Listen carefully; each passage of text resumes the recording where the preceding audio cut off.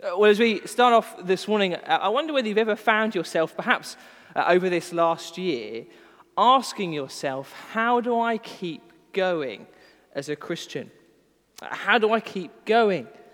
Maybe you've come to this point, to this Sunday in the year, and mixed with all those feelings of excitement and hope about the potential end of lockdown and life going back to normal. Mixed with all that, you're also feeling like, well, frankly, a bit like you're running on empty. Spiritually speaking, it's been a difficult year. Zoom has been a struggle, as great as it is. The lack of Christian community has been isolating. Listening to sermons on YouTube from your sofa or with your kids on your knee has just been hard work. And so it feels a little bit like you're spiritually crawling by this point. Wondering, asking, how am I meant to keep going as a Christian? And it's not just a question of whether you can keep going that's in your mind. It's also a question of how to keep growing. Again, maybe this year has felt a little bit like treading water.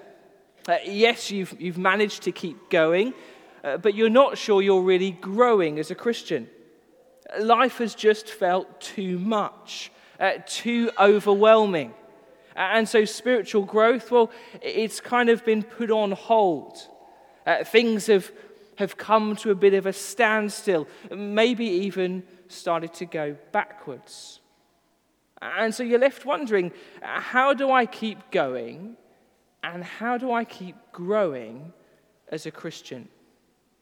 Those are two big questions that we're going to be thinking about for the rest of this term, because those are two big questions that the Christians in Thessalonica were asking themselves. Series looking at this letter from the Apostle Paul, along with Silas and Timothy, to the church of the Thessalonians. Their story begins back in Acts chapter 17, where we find out that this is a church, a young church full of young believers. Paul arrived in Thessalonica, he preached the gospel, and in Acts chapter 17, verse 4, we're told that many Jews and Gentiles responded to his message. They believed his message about Jesus, and so they began to tell others about him. But accepting the gospel, well, it didn't go unnoticed. In fact, as we're going to see, it caused the Thessalonians all sorts of trouble. Such trouble that just a few weeks after arriving, Paul was forced to run for his life because the opposition was so great. Physically separated from this new vulnerable church plant, Paul writes this letter with the aim of encouraging them to keep going and to keep growing as Christians, as followers of the Lord Jesus. He longs that they will keep going as they stand firm, he says. Stand firm in the certain hope that Jesus will return. And he longs that they will keep growing in love and holiness until that day comes. And so that's Paul's big aim as he writes this letter, encouraging the Thessalonians to keep going and to keep growing in the Christian life. But today in chapter 1, as we begin, there's another question that he wants to answer. Before speaking about how to keep going, Paul wants to reassure the Thessalonians that they really are Christians in the first place, that their faith is real, or as he says in verse 4, that they have been chosen by God. And so in chapter 1, I think we see at least 5 bits of evidence, 5 marks of true belief. And don't panic, although it's a 5-point sermon, we're not going to go into detail in each of those. I don't think my voice is going to last that either this morning. But as we go through, we're going to see that each of these 5 marks come up again and again in the letter. And so think of this morning as a little bit like sticking flags in the ground, markers that we're going to return to across this term. The first one is there in verse 3. Paul says you can know you are a real Christian. Your faith is real because you work out your faith. You work out your faith. Just look at verse 2. He says, we always thank God for all of you, and we continually mention you in our prayers. We remember before our God and Father your work produced by faith, your labor prompted by love, and your endurance inspired by hope in our Lord Jesus Christ. Despite having to have left the Thessalonians early on in their life together, Paul hasn't forgotten them for a second. He loves them dearly, and so he says he always thanks God for all of them. He constantly prays for them. And what is it that he remembers as he prays for his beloved Thessalonians? Verse 3, it's their faith, their love, and their hope. If you've ever read any of Paul's other letters, you'll know that that's a bit of a typical trio that he uses to describe the true Christian. Every Christian, Paul says, is someone who has put their faith, their trust in Jesus Christ. As we're going to see later on in the letter, they have received and believed the gospel, the good news that Jesus Christ died and rose, so that all who put their faith in him, all who trust in him, can receive forgiveness for their sins and eternal life with God.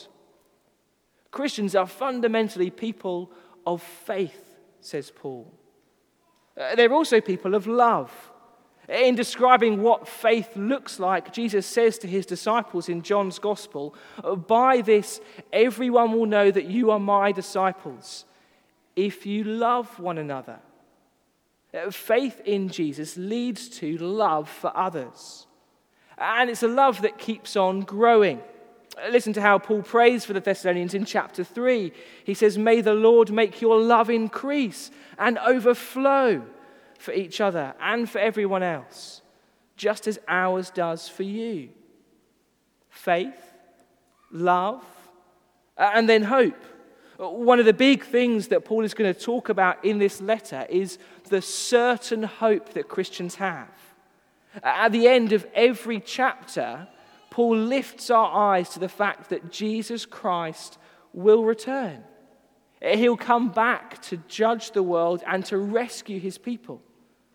And so Paul says, knowing that gives real Christians hope. Not a fingers crossed, wishful thinking kind of hope, but a certain, immovable, unchangeable hope. A hope that completely changes every single day of our lives. In fact, that's the case with each of those things, isn't it? I wonder if you noticed there in verse 3 that faith, love, and hope all have an impact on the way we live our day-to-day lives. Paul talks about the work produced by faith, the labor prompted by love, the endurance inspired by hope. And so it's as though he says to the Thessalonians, look, I know these things are real in you because I can see them. What you believe can be seen in the way you behave. And that's a connection that the New Testament repeats over and over again, isn't it? Whether Jesus talks about our belief bearing fruit in the way that we live, or James drawing the connection between our faith and our works, or Paul here talking about living lives pleasing to God, the picture we see time and time and time again is that what we believe can be seen in how we behave. And so that's the first question for us as we start this letter. Can your belief in Jesus be seen in the way you behave each day? Are you working out your faith? Are you laboring in love for others? Are you persevering in hope? If so, then Paul says, be encouraged. Be encouraged because that is evidence that God is at work in you. The next mark is there in verse 4. You welcome the word, says Paul. In Acts chapter 17, as we've already said, Paul was persecuted for preaching the gospel in Thessalonica. He was chased out of town by an angry mob. And in fact, they were so angry that they followed him to the next town and started persecuting Paul there also. He was persecuted for preaching the gospel. And so the obvious implication was that if the Thessalonians were going to believe that gospel, well, then they would face a very similar treatment. And that's exactly what happens. In Acts 17, we see that the Thessalonians faced a similar persecution right from day one. But amazingly, that doesn't stop them welcoming the gospel. Verse 6 says, Paul says, "You became imitators of us and of the Lord, for you welcomed the message in the midst of severe suffering with the joy given by the Holy Spirit." Like Paul, the Thessalonians welcomed the message about Jesus even in the face of severe opposition. And not only that, Paul says they welcomed it with joy. And he says, look, there's only one explanation for that kind of response. There's only one way that someone would happily, joyfully welcome a message, even if it meant they were going to get persecuted for it. Or what is that reason? Well, it's that God's Spirit is powerfully at work in them. Did you see that in verse 5? In verse 5, Paul preached the gospel in the power of the Spirit. And so verse 6, the Thessalonians welcomed the gospel in the joy of the Spirit. We've said a number of times over this year that as we've looked at books like Acts and 1 Peter, and we've heard from organizations like Release International, that we don't face persecution anywhere near like this. It's been clear that many Christians around the world and throughout history face far worse, far more severe opposition than we do today. But we've also seen, haven't we, that is changing somewhat. Steve McAlpine, in his book, Being the Bad Guys, writes this. He says, the tide has shifted. Increasingly, Christianity is viewed as the bad guy. It's no longer an option, but a problem. The seat at the cultural table that we assumed was ours for keeps is increasingly being given to others. We are on the wrong side of history, the wrong side of so many issues and conversations. If this was a Western, he says, we would be the guys wearing the black hats and whose appearance is accompanied by that foreboding soundtrack. It's come as a surprise. We're not really sure how it's happened. We don't like it and we don't feel like we deserve it. But we are the bad guys now. And so the next question for us to think about is this. Will I continue to welcome the gospel into my life, even if it's going to cost me? Will I keep following Jesus, even as I increasingly become one of the bad guys in society? And actually, it's not just a case of receiving the gospel, it's also a question of whether I'll share it with others. That's the next mark that we see in verse 7 and 8, that you witness to the world. That you witness to the world, verse 7. And so you became a model to all the believers in Macedonia and Achaia. The Lord's message rang out from you, not only in Macedonia and Achaia. Your faith in God has become known everywhere. The response of the Thessalonians was personal. They welcomed the gospel with joy. It was personal, but it wasn't private. They didn't keep the gospel to themselves. Instead, news of their newfound faith seems to have spread around the surrounding regions. And did you notice how it spreads? It was through their words and their actions. As we've already seen, what they believed changed the way they behaved. And so in verse 7, their lives became a model. We're going to hear much more about that later on. An example of what it looks like to follow Jesus. But it wasn't just their model lifestyle. It was also their message. Verse 8, the Lord's message rang out from you. And so the people in Macedonia and Achaia and all the surrounding areas could not only see the effects of the gospel in their lives, but they heard it as the Thessalonians proclaimed the good news about Jesus. And again, today, there aren't many things more encouraging than hearing another believer talk about how they have been sharing the gospel with the people around them. Because no matter how awkward it feels, no matter how many times we fumble our words or give a bit of a confused answer to someone's question, the desire to keep living and keep speaking for Jesus is evidence that God is at work in you. And so be encouraged, Paul says. Work, welcome, witness, and then fourth, we see that you walk away from idols. You walk away from idols. Before Paul comes to preach the gospel in Thessalonica, the Thessalonians' lives, their entire lives revolved around the religions of their day, the idols of their day. Whether it was up at the temple, in temple worship, or in their household gods, they lived and breathed idolatry. Even more than that, in those days, Caesar, the emperor of Rome, was treated as divine. He was worshipped by the people as God. And so when Paul says in verse 9 that you turned to God from idols, we have to understand that is not a small thing. It's not a lifestyle change like going vegan or plastic free. No, this is turning your back on the things that form the very foundations of the society that you live in, the things everyone else lives for. We can see how shocking that was back in Acts 17. Listen to what the crowds say as the gospel comes to their town. They dragged Jason, that's a believer, and some of the brothers before the city authorities, shouting, "These men who have turned the world upside down have come here also. They're acting against the decrees of Caesar, saying there's another king, Jesus." You see what's going on? In responding to the gospel, in turning from dead idols to the living God, the crowd say it's like the Thessalonians have turned the world upside down. Why is that? What could cause such a dramatic change of life? Well, it's because they've recognized who the true king is.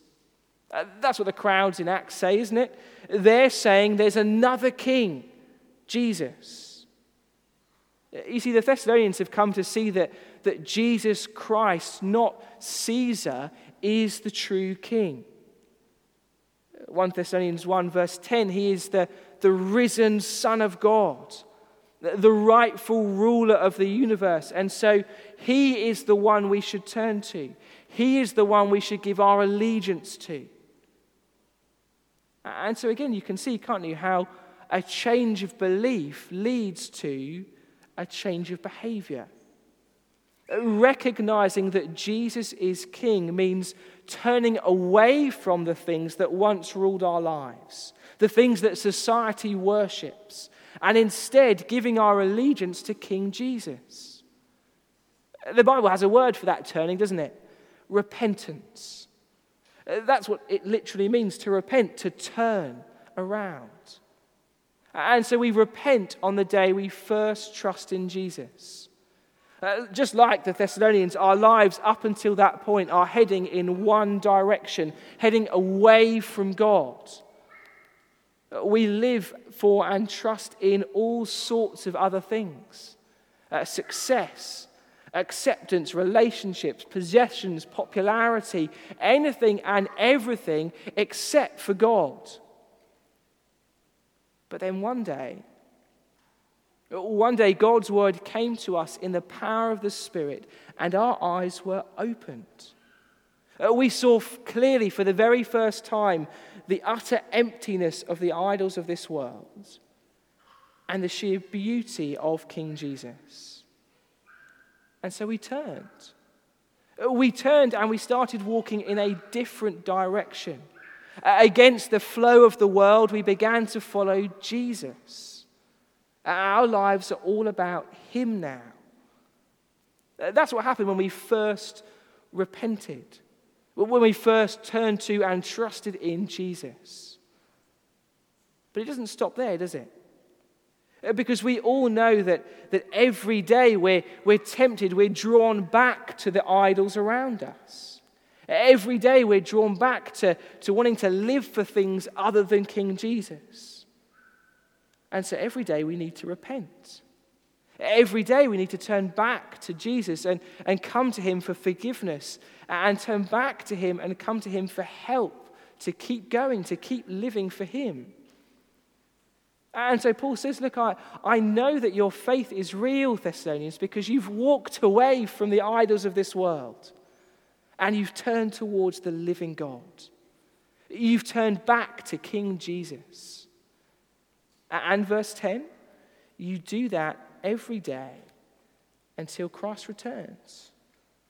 Which brings us to the final mark that we see this morning, that you're waiting for Jesus. You're waiting for Jesus. At the end of verse 9, Paul says, they tell how you turned from God to God, from idols, to serve the living and true God, and to wait for his Son from heaven, whom he raised from the dead, Jesus, who rescues us from the coming wrath. There are all sorts of things that we wait for in life, aren't there? And we wait for them in different ways. So waiting for a train or a bus is a pretty tedious, boring activity, a pretty passive experience. We tend to stand around flicking through our phones, getting slightly impatient and annoyed with those that might be jumping the queue. That's waiting for a bus. But there's other kinds of waiting. Waiting for a holiday or waiting for June the 21st and lockdown restrictions changing. That's a different kind of wait, isn't it? Full of eager anticipation, excitement. It's active. We prepare and we plan. We count down the weeks and the days. We long for that moment to arrive. And it goes without saying that is the kind of waiting that Paul talks about in verse 10. Waiting for Jesus is active. It's exciting. It's something that real believers long for. What does it look like day to day? Well, that's chapter 1, isn't it? That's what we've seen. Waiting for Jesus looks like working out your faith. It looks like laboring in love and persevering in hope. Waiting for Jesus looks like welcoming the gospel, continuing to receive God's word with joy despite opposition. Waiting for Jesus looks like witnessing to the world, declaring these things to the people that we meet in the things we say and the things we do. Waiting for Jesus looks like walking away from the idols of this world and serving the living and true God, making Jesus the number one priority of your life. And so you see, waiting for Jesus is nothing like waiting for a bus. It's not passive, it's not boring. It's exciting, it's life-changing, it's longing for the day that Jesus will return to rescue his people, to take us to be with him forever. And so again, the question is, what about you? Are you waiting for Jesus to come back? Is that a day that you long for? Do you live each day in the light of that day? Because that is evidence that God is at work in you. Now, as I said at the start, this morning is all about putting flags in the ground. And so we've flown through 5 things there and just scratched the surface of each of them. But don't worry, because we're going to return to them in much more depth as we go through the rest of this letter. But just as we close, I just wanted to make 2 brief suggestions. The first is to pray. That's how Paul begins this letter, isn't it? And this section in verse 2 by talking about his constant prayer for all the Thessalonians. And so whether you found Paul's words this morning particularly encouraging as you've thought about the evidence of God's work in your life, or you found it more of a challenge this morning, wondering whether you can see these marks at all, Either way, the first and the best thing to do is to pray. Give thanks to God, as Paul does, for the evidence of his work in your life and the lives of others. Ask him to show you the areas that you need to grow in this morning. And as you do, remember that as Paul says in verse 5, it's God who works in us by the power of his Spirit. We are completely dependent upon him for absolutely everything. And so we need to pray. And then secondly, we need to talk. I don't know about you, but often we're not the best judges of ourselves, are we? We find it hard sometimes, I think, to see how we've changed, how God has been working in us. We find it even harder to see our own blind spots. It's why they're called blind spots. So why not find a Christian friend to talk to? Ask them how they have seen God working in your life, perhaps over this last year.